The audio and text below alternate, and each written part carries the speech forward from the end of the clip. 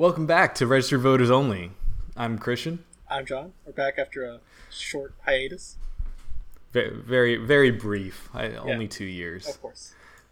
But we've had 2 years of Trump to live under. Oh yeah, it's very newsworthy. So it seems like things happen so fast. You know, I was trying to get out there, get a job, and start working and everything. And while I'm doing all that, just the world seems to have exploded around us. It kind of has. Like, you know, I'm here. I'm starting up my doctorate, and you know, it's just I'm afraid to work on it in a world that's like so chaotic, so chaotic. You know, is it really worth it? Is it really worth it to go to school another 4 years for a doctorate in this kind of political climate? I don't know. We're gonna find out. In Trump's America. In Trump's America. I like Trump's America. All right. Ish, sort of. I don't think we're gonna go back and like try to cover the past 2 years of Trump's America. No, I think most people know, actually, because really any news organization and comedy, and if you turn on your TV or listen to any kind of media at all, you probably know something about what's going on. Yeah, it's been a nonstop drumbeat. Yeah. What do you think?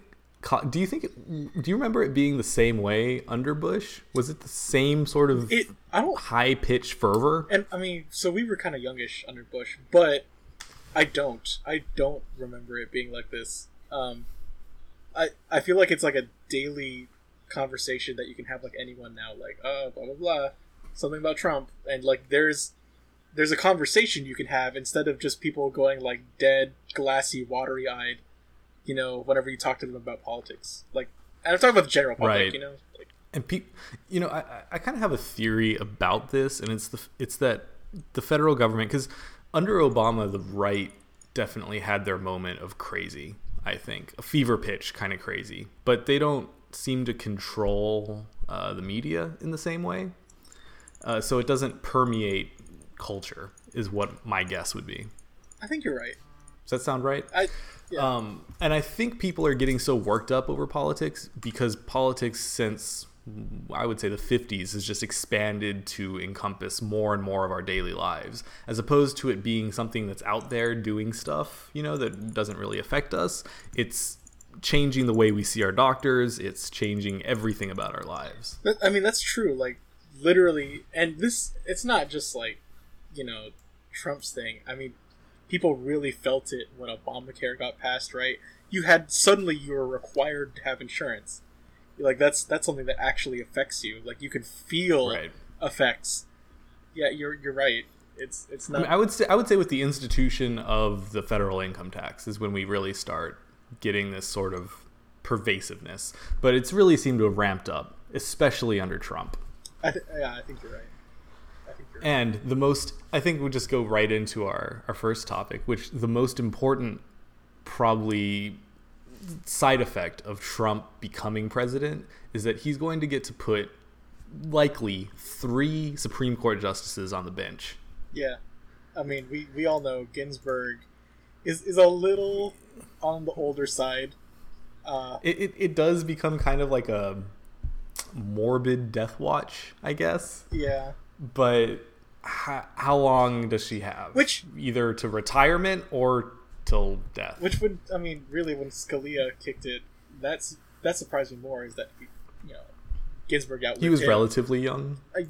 For a Supreme Court justice, you know, not. I mean, hey, if Ginsburg outlives Trump's term, that would be very impressive.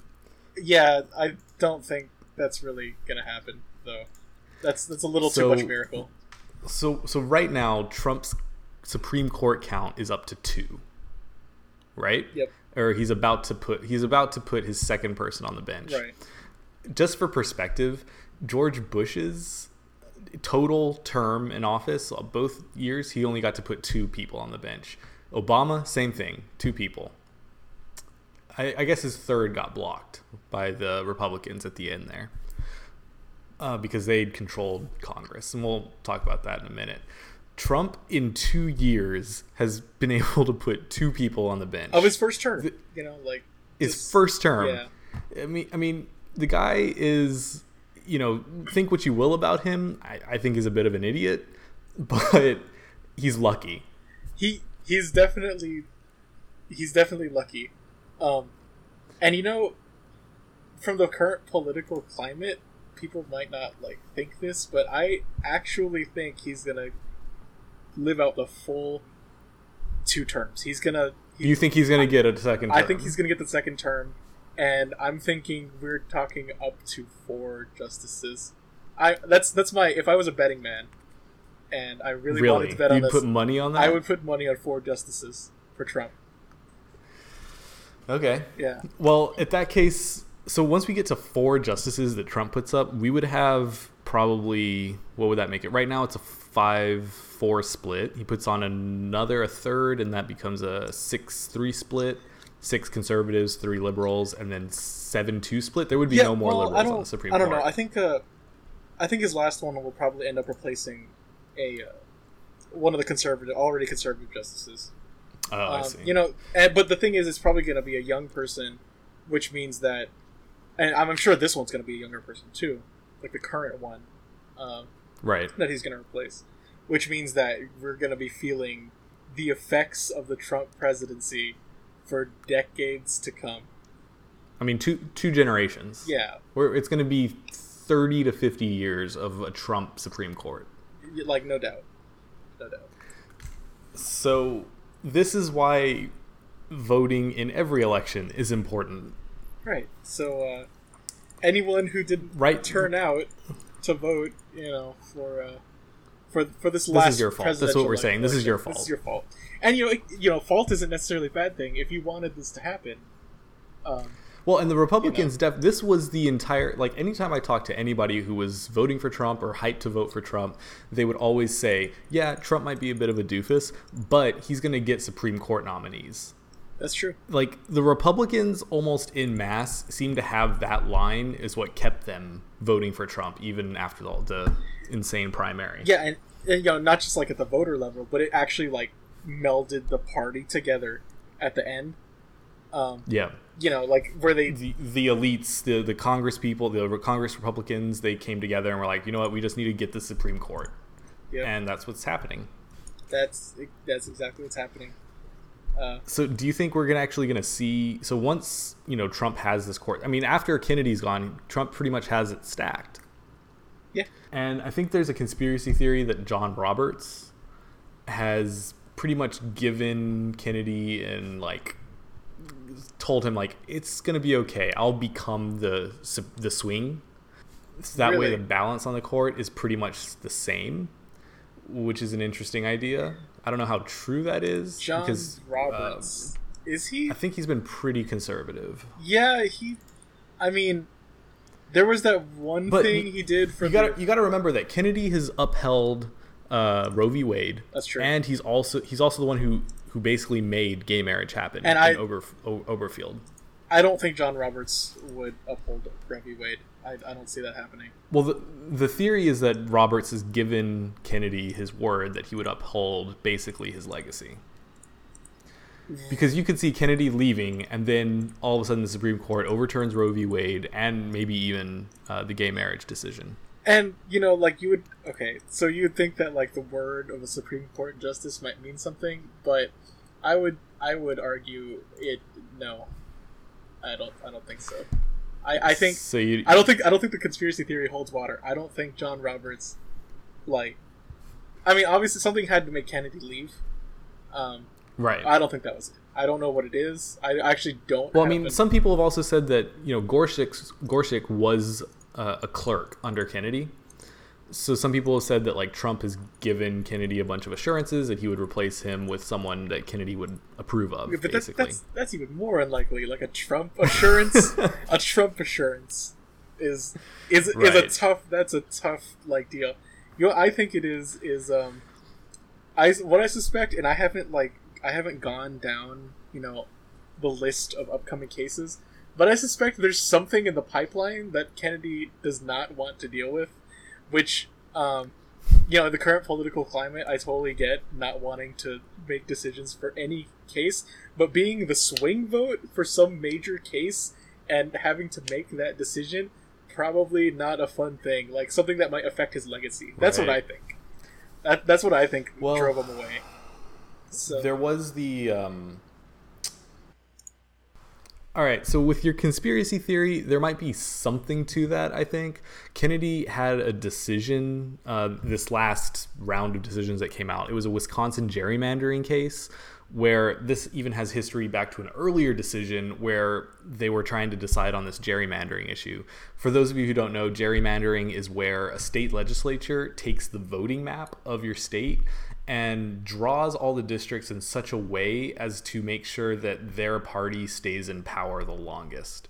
So this is done in a bunch of different ways, mostly referred to as packing and cracking. You either pack a district filled with your people so that it's 100% you're going to win it, or you crack a district of your opponent to spread them out evenly so that you win by a very small majority. Right, to waste the other team's votes. In the earlier decision, the court basically decided, and Kennedy, I believe, wrote the opinion, or in his opinion that he wrote, he said, I have not seen in this case a metric by which we could decide that a district has been gerrymandered for political reasons.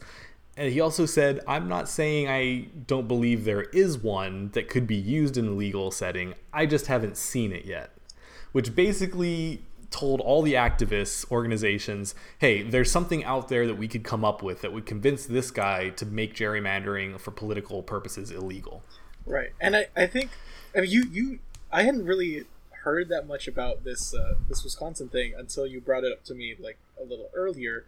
And it kind of got me thinking, trying to find that metric has some kind of dark implications, because if you do agree on a metric, right, and then you decide that metric is valid and you legislate it, whether it's from the Supreme Court or the legislature actually does, like the federal legislature actually does something right with that metric,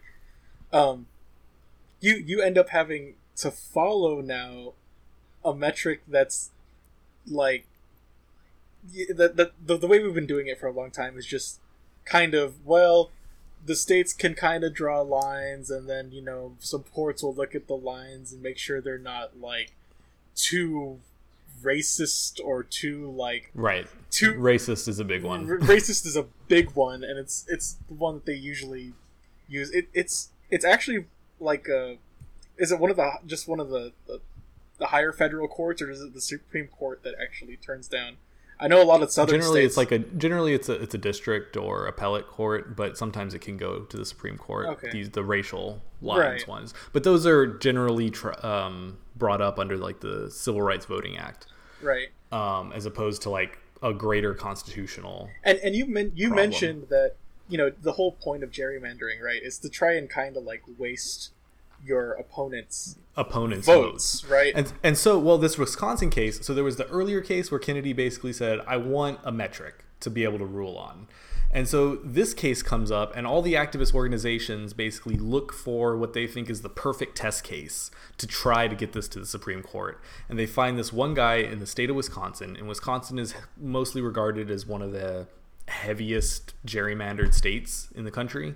You have what economists have come up with, or political scientists and economists have come up with, what's called the efficiency gap, which basically says how efficiently you use your votes versus how efficiently could you get your opponent to waste their votes.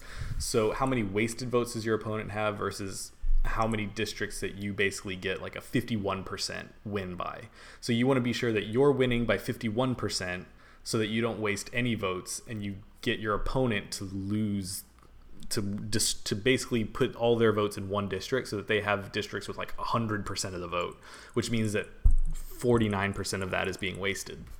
This efficiency gap is brought up to the Supreme Court, and the Supreme Court, in a decision written by Kennedy, John Roberts actually wrote the decision, Kennedy signed on to it, basically just they punted it back to the district court under technical reasons. They basically said that the one guy who was suing did not have standing to sue for the entire state of Wisconsin, and instead he had to sue for his one district, which is like, it's kind of, they just wanted to get rid of it. They just wanted to get rid of it, and for some reason, like, and this is where like we get back to my little conspiracy. For some reason, I guess then this is the case that Kennedy doesn't want to make a decision on, because that's a really like spurious like way to kick back a case. It's right. There's a fine line in there where like, you know, you can kind of argue like, oh yeah, that makes sense, but not really. I don't see why you couldn't expand this to the other districts in Wisconsin. So, you know, yeah. It seems I don't know why he wouldn't want to take it, but this is twice now and see, that he's bounced it back. And the fact that he retires, and the thing is, Kennedy's not like, I mean, he's not a young guy, but again, on the average age of Supreme Court justices history, not exactly an older guy, right? Right. He's retiring. He's not dying, which kind of says a lot. Right. Yeah, that does say a lot about Supreme Court justices. Yeah. So either he's comfortable with Trump picking his replacement, there's something he doesn't want to vote on, or he's been given assurances maybe by one of the other justices that they'll become the swing vote for him. I mean, who knows? But there's something that makes him feel comfortable retiring under Trump. And again, this is the guy that voted for gay marriage. He voted for, he upheld Roe v. Wade. I mean, he has a lot of conservative. I mean, he also voted for the religious freedom case with the cake baking. Oh, couple. yeah. So, I mean, you know, he has a lot of conservative leanings, but there's also a lot of liberal there that you'd think, being the guy that makes gay marriage happen in the country, you think he wouldn't want to get that off of his legacy, you know? It almost seems like he's like a proper non-political justice, because like his views are all over the place, you know, like his decisions, like right, you know, you can't, because a lot of the times you pick an individual off the street, and if you know one of their viewpoints on any of these hot button things, you know, like the other 200, all of them. like yeah. Exactly. For which is something we'll have to talk about one of these days, because that's a really bizarre, that's another episode thing. And it's a new phenomenon too. Yeah, but anyway, so that's the Supreme Court. There's a lot of like drama going on there. There is a short list. I don't know if it's worth it going over it. We'll cover it once one's picked.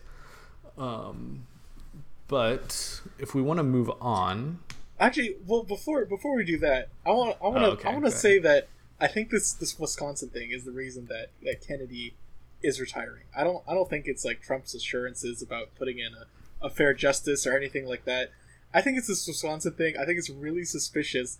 And I think that the Supreme Court is about to legislate from the bench and completely overhaul our voting system by like doing something insane, by taking one of these metrics and like just maybe getting rid of districts and just making things popular vote based, doing almost like a parliament thing. Just take all the votes from the state and you vote for parties. Right, but they how could the Supreme Court do that when most of them are conservatives now?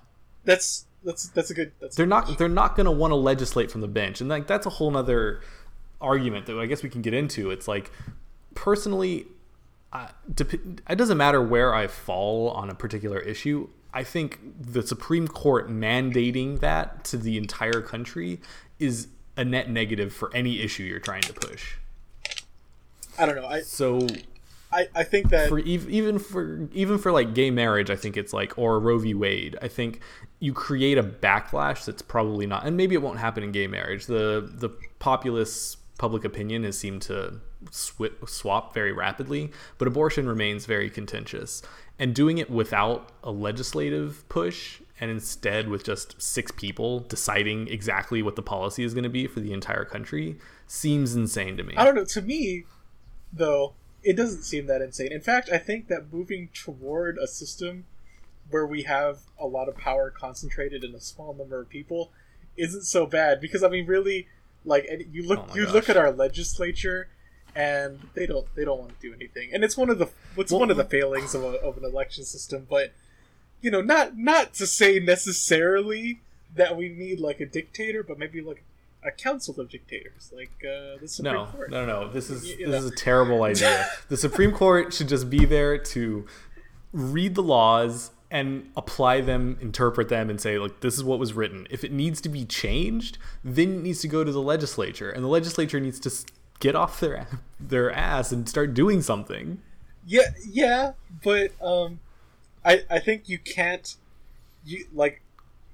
eventually you reach the point where that system does not work in a system where your officials are elected, because nobody. But our officials have always been elected. Like, that's an insane proposition. Our Congress has done stuff, and our officials have always been elected. Okay, I mean, our legislature. Yeah, I mean that's probably gonna have to be like another episode, but okay. Should our officials be elected? Probably, but man. John's got real hot takes about this crap. We'll get there. He's like, let's just throw representative government in the trash. We'll just leave the Supreme Court as the only rulemaking body in the country. I think that's where we're headed with this Wisconsin thing. Oh man, let's not. Well, okay, let me say this. What if hypothetically you take some incredibly specific voting issue that becomes a suit, becomes some sort of lawsuit, a case that goes to the Supreme Court. Can the Supreme Court do something like legislate from the bench a complete overhaul of our political system? Can they legislate something like we shouldn't have presidents anymore, or something insane? And you'd have to... I mean, they like very clearly couldn't do that. Like, the president is an office outlined in the Constitution, right? And like, at the end of the day, it's a small building in Washington with like 9 people on it. There's no army backing it up. Like, basically, if they try to restrict Trump or the legislature, that's gonna happen off of basically Trump's good graces. All right, fair enough. So what you're trying to tell me is that really we should just have one supreme leader. No, that's not. Who has all of their power? In fact, I'm gonna edit this out of the podcast. In the military. The military is all. Okay, no, we should stop. Moving on to immigration. All right, so immigration is the other hot ticket item. Oh man, very hot. Super hot ticket. Putting kids in prison or something. I mean, hey, we're throwing kids in cages away from their parents. It just seems all around bad. Which honestly, if you look at the pictures, not really cages, more like Well, okay, there's the childcare centers, right, which look fine. They look nice. But then at the border, they are separating, and the immediate detention centers are cages. Okay, yeah, but again... So there is, like, a difference there, but, like, separating the children from asylum seekers seems insane to me. And you're going to have to explain why it isn't insane. Not that insane, because I feel like until you become a citizen, or at least like reach some like legal status, green card, permanent residency, something like that. I mean, you don't have any rights if you're in America, like at all. Well, yeah, but we've agreed to like certain human rights for asylum seekers at the UN. Like, we're not supposed to be doing this to asylum seekers. Yeah, but I mean, the UN. The things that the UN does, personally, my opinion about the UN is not very good. I don't think they have any teeth. I don't think we should follow anything they say. Well, we should like follow some human rights things, and separating small children from parents is no bueno. Okay, all right. So, yeah, yes, sort of. Sort of. Like I think that. You do. I think Trump is getting like a really harsh rap on it, like anything that he does. Because I mean, if you think back to the 2014 migrant crisis that Obama was president under, like there were a lot of pictures of children in cages. Oh yeah. I think those children were unaccompanied, so they weren't being separated from their parents. But there was a whole court case about it, saying that because there's some 90s law on the books for Congress saying that in order to fight child trafficking, anytime a child was apprehended coming across the border with an adult, that they had to be separated until it could be basically some court decision could be made, right? And it was to prevent child trafficking. I think Obama was putting parents and children in the cells together in order to get around that. It brought up to a lawsuit, and I think the Ninth Circuit Court of Appeals basically said, no, you have to separate them. So instead of separating them, Obama decided to just let them out into America and give them a court date that they quote unquote had to show up for. Which I don't have any numbers, or I don't even know if there are numbers, but obviously that would be a low. I mean, I don't know. I'm sure we could find numbers. I mean, okay, maybe we could, but my suspicion is that there are not many people who showed up for the court date. Well, even if that is the case, that seems to be how the president's hands are tied if he wants to maintain a humane policy until, oh, look, we're at it again, the legislature fixes something. Because it's the legislature's law that the courts are trying to uphold. Yeah. And so now we're at it again, where I think there were like multiple immigration bills that like came up but like didn't go anywhere, and then Trump basically has to sign an executive order saying, okay, well, let's put the children with the parents in a jail cell together, and now, oh, look, we're back at the courts, and they're going to tell them, no, you can't do that. Right, and so now what do you do? And once again, a toothless, not toothless, but just pointless and scared and useless legislation has to be, coddled in the corner while, actual federal agencies do their job, like the president and the court. So, oh man, so we're at like the legislature of our country being completely worthless, and this is with, mind you, Republicans having end-to-end control of the system. Oh yeah. Republicans have control of the Senate, they have control of the House, and they don't have a filibuster-proof majority, but come on, there has to be something that can happen here. Also control the Supreme Court, basically. Not that, but... Now. Virtually, they do it. So, anyways, if you go to the website, by the time this is up, there should be I'll have a deeper article on what I think should be done about immigration. I think these issues go way farther back, and have much deeper issues and probably easier fixes, I think. My article is also forthcoming. All right. It won't be quite as quick, but it's coming. It's gonna be kind of lengthy though. Just for any of you guys who are listeners but not readers, I totally get it. This is gonna be kind of a long one. All right.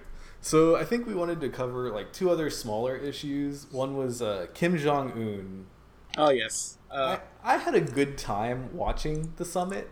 You had Dennis Rodman with his like pot coin shirt. I mean, like, what universe did we land in? Yeah, and like there are those people out there who are like, what happened? What happened to like the world where where like some like old basketball celebrity, becomes friends with like a North Korean dictator with nuclear weapons and organizes and gets the president of the United States together with the dictator, and then gets on CNN and has like a 15-minute episode where he like cries and is wearing a shirt that is peddling some marijuana cryptocurrency. Oh yeah, the marijuana Bitcoin. I mean, it was this season of America has been pretty great, but I think that's a step too far. The writers have really jumped the shark. Yeah, a little bit, right? The reality writers are. Yeah. Okay. But I mean, what came of the summit? Well, Kim Jong-un got to stand next to the leader of the free world.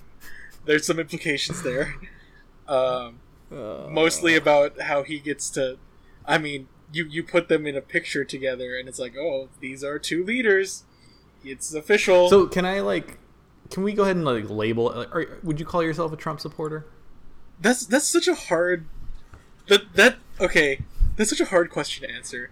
That is like a virtually impossible question to answer, like in the time span that we have for this podcast.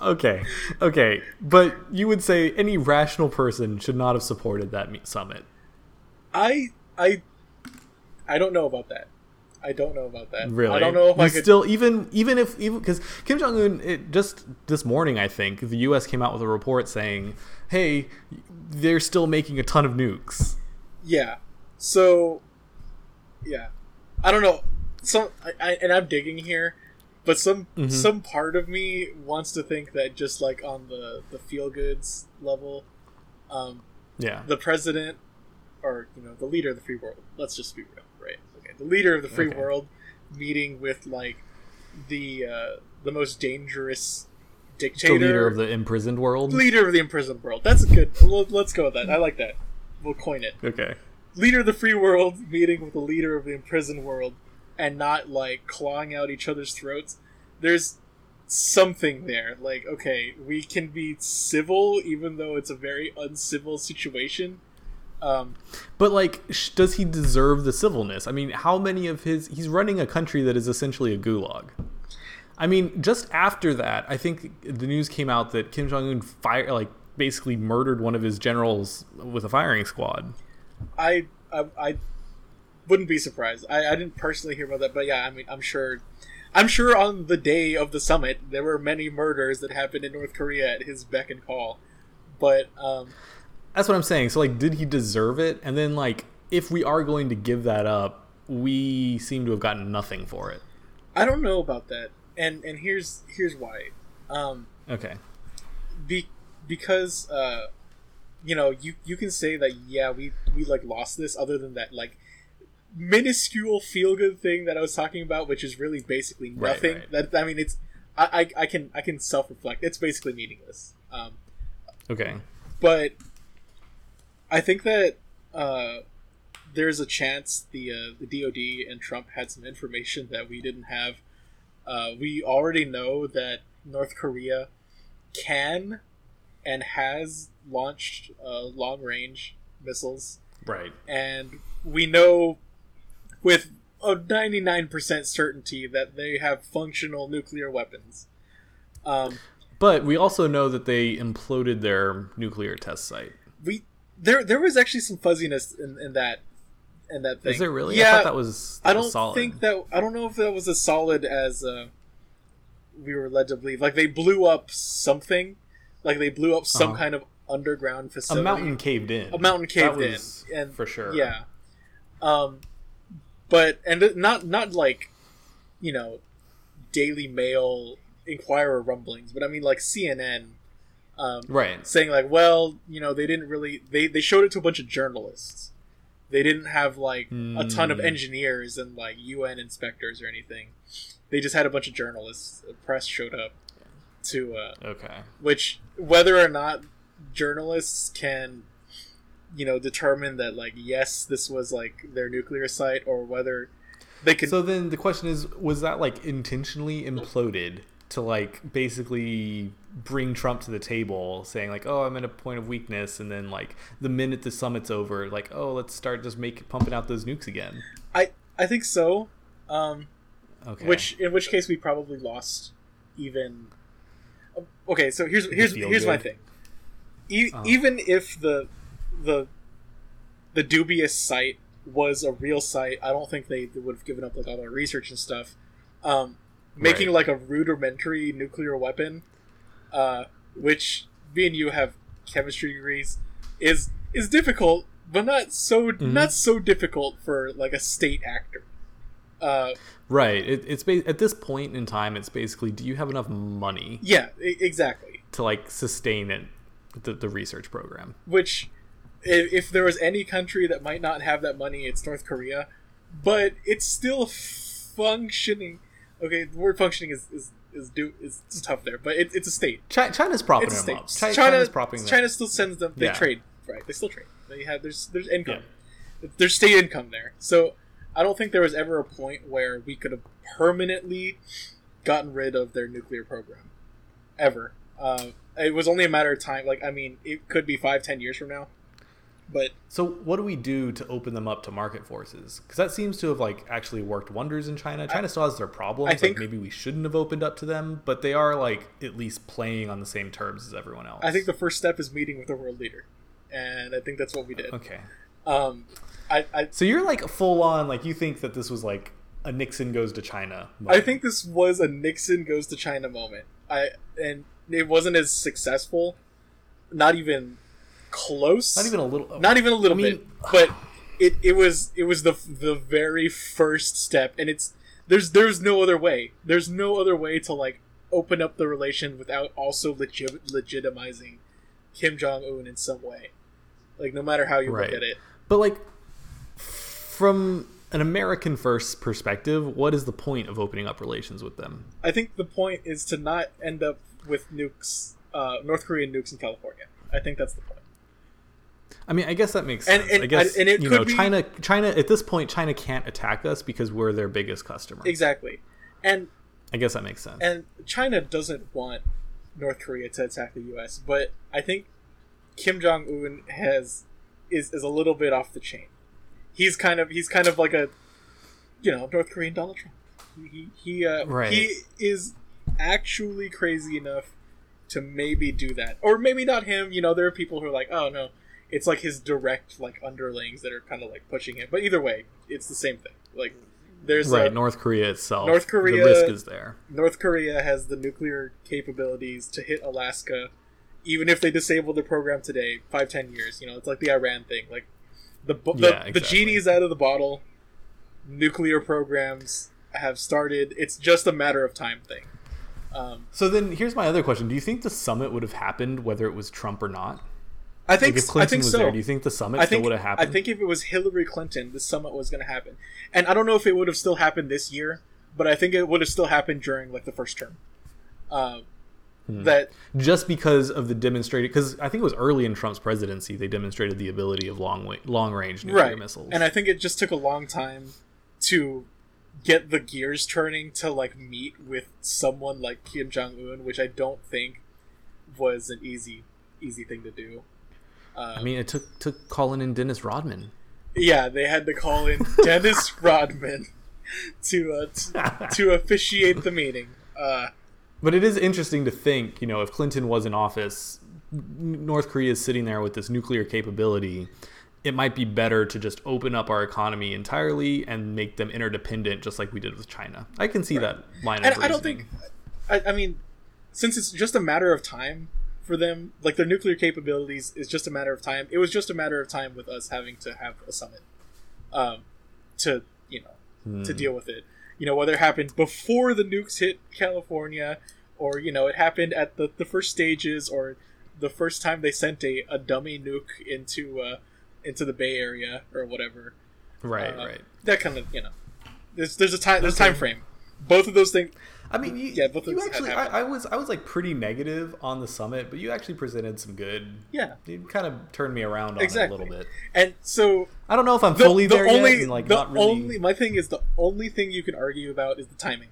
Did you want to have the summit when they finished the nuke, when it hit, when they got more testing done, when they hit Japan, whatever. Mm-hmm. Like you can argue about the timing, but it was going to happen. Yeah. It was going to happen. It was going to happen. My thing is going to happen the first term, definitely the first, within the presidency, the 2-term presidency for sure. Of this presidency, whoever it was, for sure. Like that. Okay. Money. I put my money there. I can see that. All right, we have one more issue on the docket, and it's the socialists. The socialists are at it again. I don't like the way he said socialist there, because despite how earlier I said I wasn't sure if I liked Trump, but right. I do lean a little Trump. I do. Okay. But I like socialists. I like them. I like this lady. Well, what do you think of the New York candidate for House of Representatives? You mean Alexandria? I think her name is Ocasio-Cortez? That's right, yeah. Alexandria Ocasio-Cortez. She just seems to be everywhere in the news right now, or at least in my Twitter feed. I think that's because there was some establishment upset there, just like with Trump. And this is right. So yeah, what happens here is that there's this district in New York that is so safe for Democrats. I think the guy Joseph Crowley, I think his name is, has been in that district for since 2004. Yeah, is that right, or has it been longer? I think that's right. It's been a long time. The point is, it's been a long time. Joseph Crowley has been there a while. Right. Oh no. It's been longer. She was just the first person to challenge him in the Democratic primary since 2004. Oh, wow. That's So this guy was, he was the Democratic caucus chair, or still is. He was in line to be the minority leader after Pelosi. Like, this guy is connected in with all the right people. This girl, Alexandria, she just comes out and she has worked in campaigns. I think she worked in the Bernie Sanders campaign. She's done some other political volunteer type work, but her last job before campaigning was bartender. Right. And like let's be like totally clear here. This Joseph Crowley guy, if you're a Democrat and you're liberal, he was a good guy for you.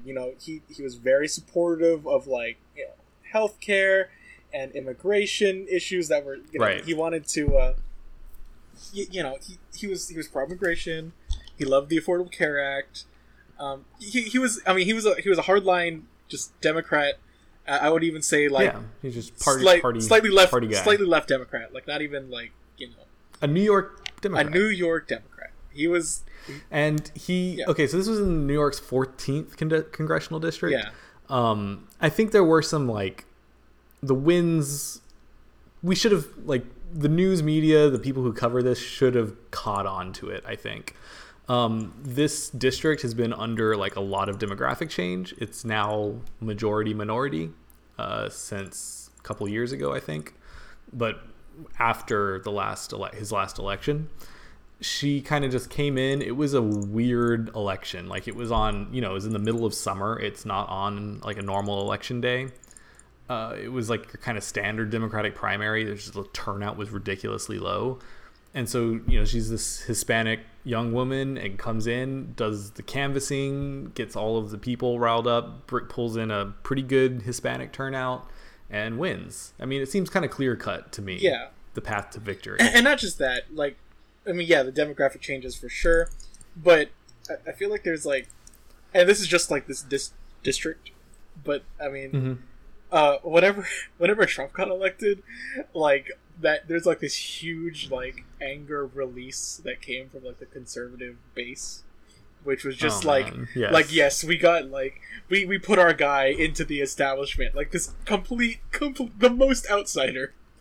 Trump is a middle finger incarnate. Yeah, Trump is a middle finger from the conservative base to not just from rural America, basically. From rural America, not just to the Democrats, but to the conservatives, to the world more broadly, to the world. Yeah, actually, you know what? You're right. To the world. And I think this is like a microcosm of the Democrats not getting that, and not getting that like from the presidency, but not getting that from like the primaries. Like the fact that they don't even see it in their own party. Like the fact that I think they still think they're unified just because they're the minority party now. It's easier to feel unified. Yeah, I think you're right. I think that there's a divide not just in the conservative party, which is pretty clear from Trump getting elected. Right. There's a divide in the Democrat Party that kind of was exemplified by Bernie Sanders. And I actually don't think they're different divides. Like, I think there's just a new cross-section of America that is showing up, right? And it's showing up in both parties because that cross-section is basically... I think as much as the Democrats and even the Republicans to some extent like to play this like demographic game with like all the Hispanics and black people are on one side of the aisle and all the white people are on this side, this sort of identity thing, I think those identity politics are breaking down more and more. I think especially after like getting gay marriage approved and that sort of landslide of popular opinion on gay marriage, I think that these sort of identity splits on Democrat Republican are breaking down more into class splits, which seems to be a more historical, stable kind of split. I think you're right, and I think the it kind of muddies the waters when you consider the fact that like Trump is a super rich guy, but he has the support of the lower class. Yeah, he has the support of the lower class conservative, and I think that he got that support because the lower class conservatives believed they couldn't put a poorer Republican conservative in the White House, which is a completely valid thing, and I totally get that. I don't think that an outsider could break into the Republican establishment without the resources that Donald Trump has. That's probably true. But this person, she's going to break into the House of Representatives without pretty much any of the Democratic and that's the thing. I don't machine support. I don't think that the Democrats have that same like that same like mental thing going on. I think that Democrats believe they can elect poor officials. Oh well, they did. Exactly, they did. So you just don't think it's going to work for the presidency. I don't think.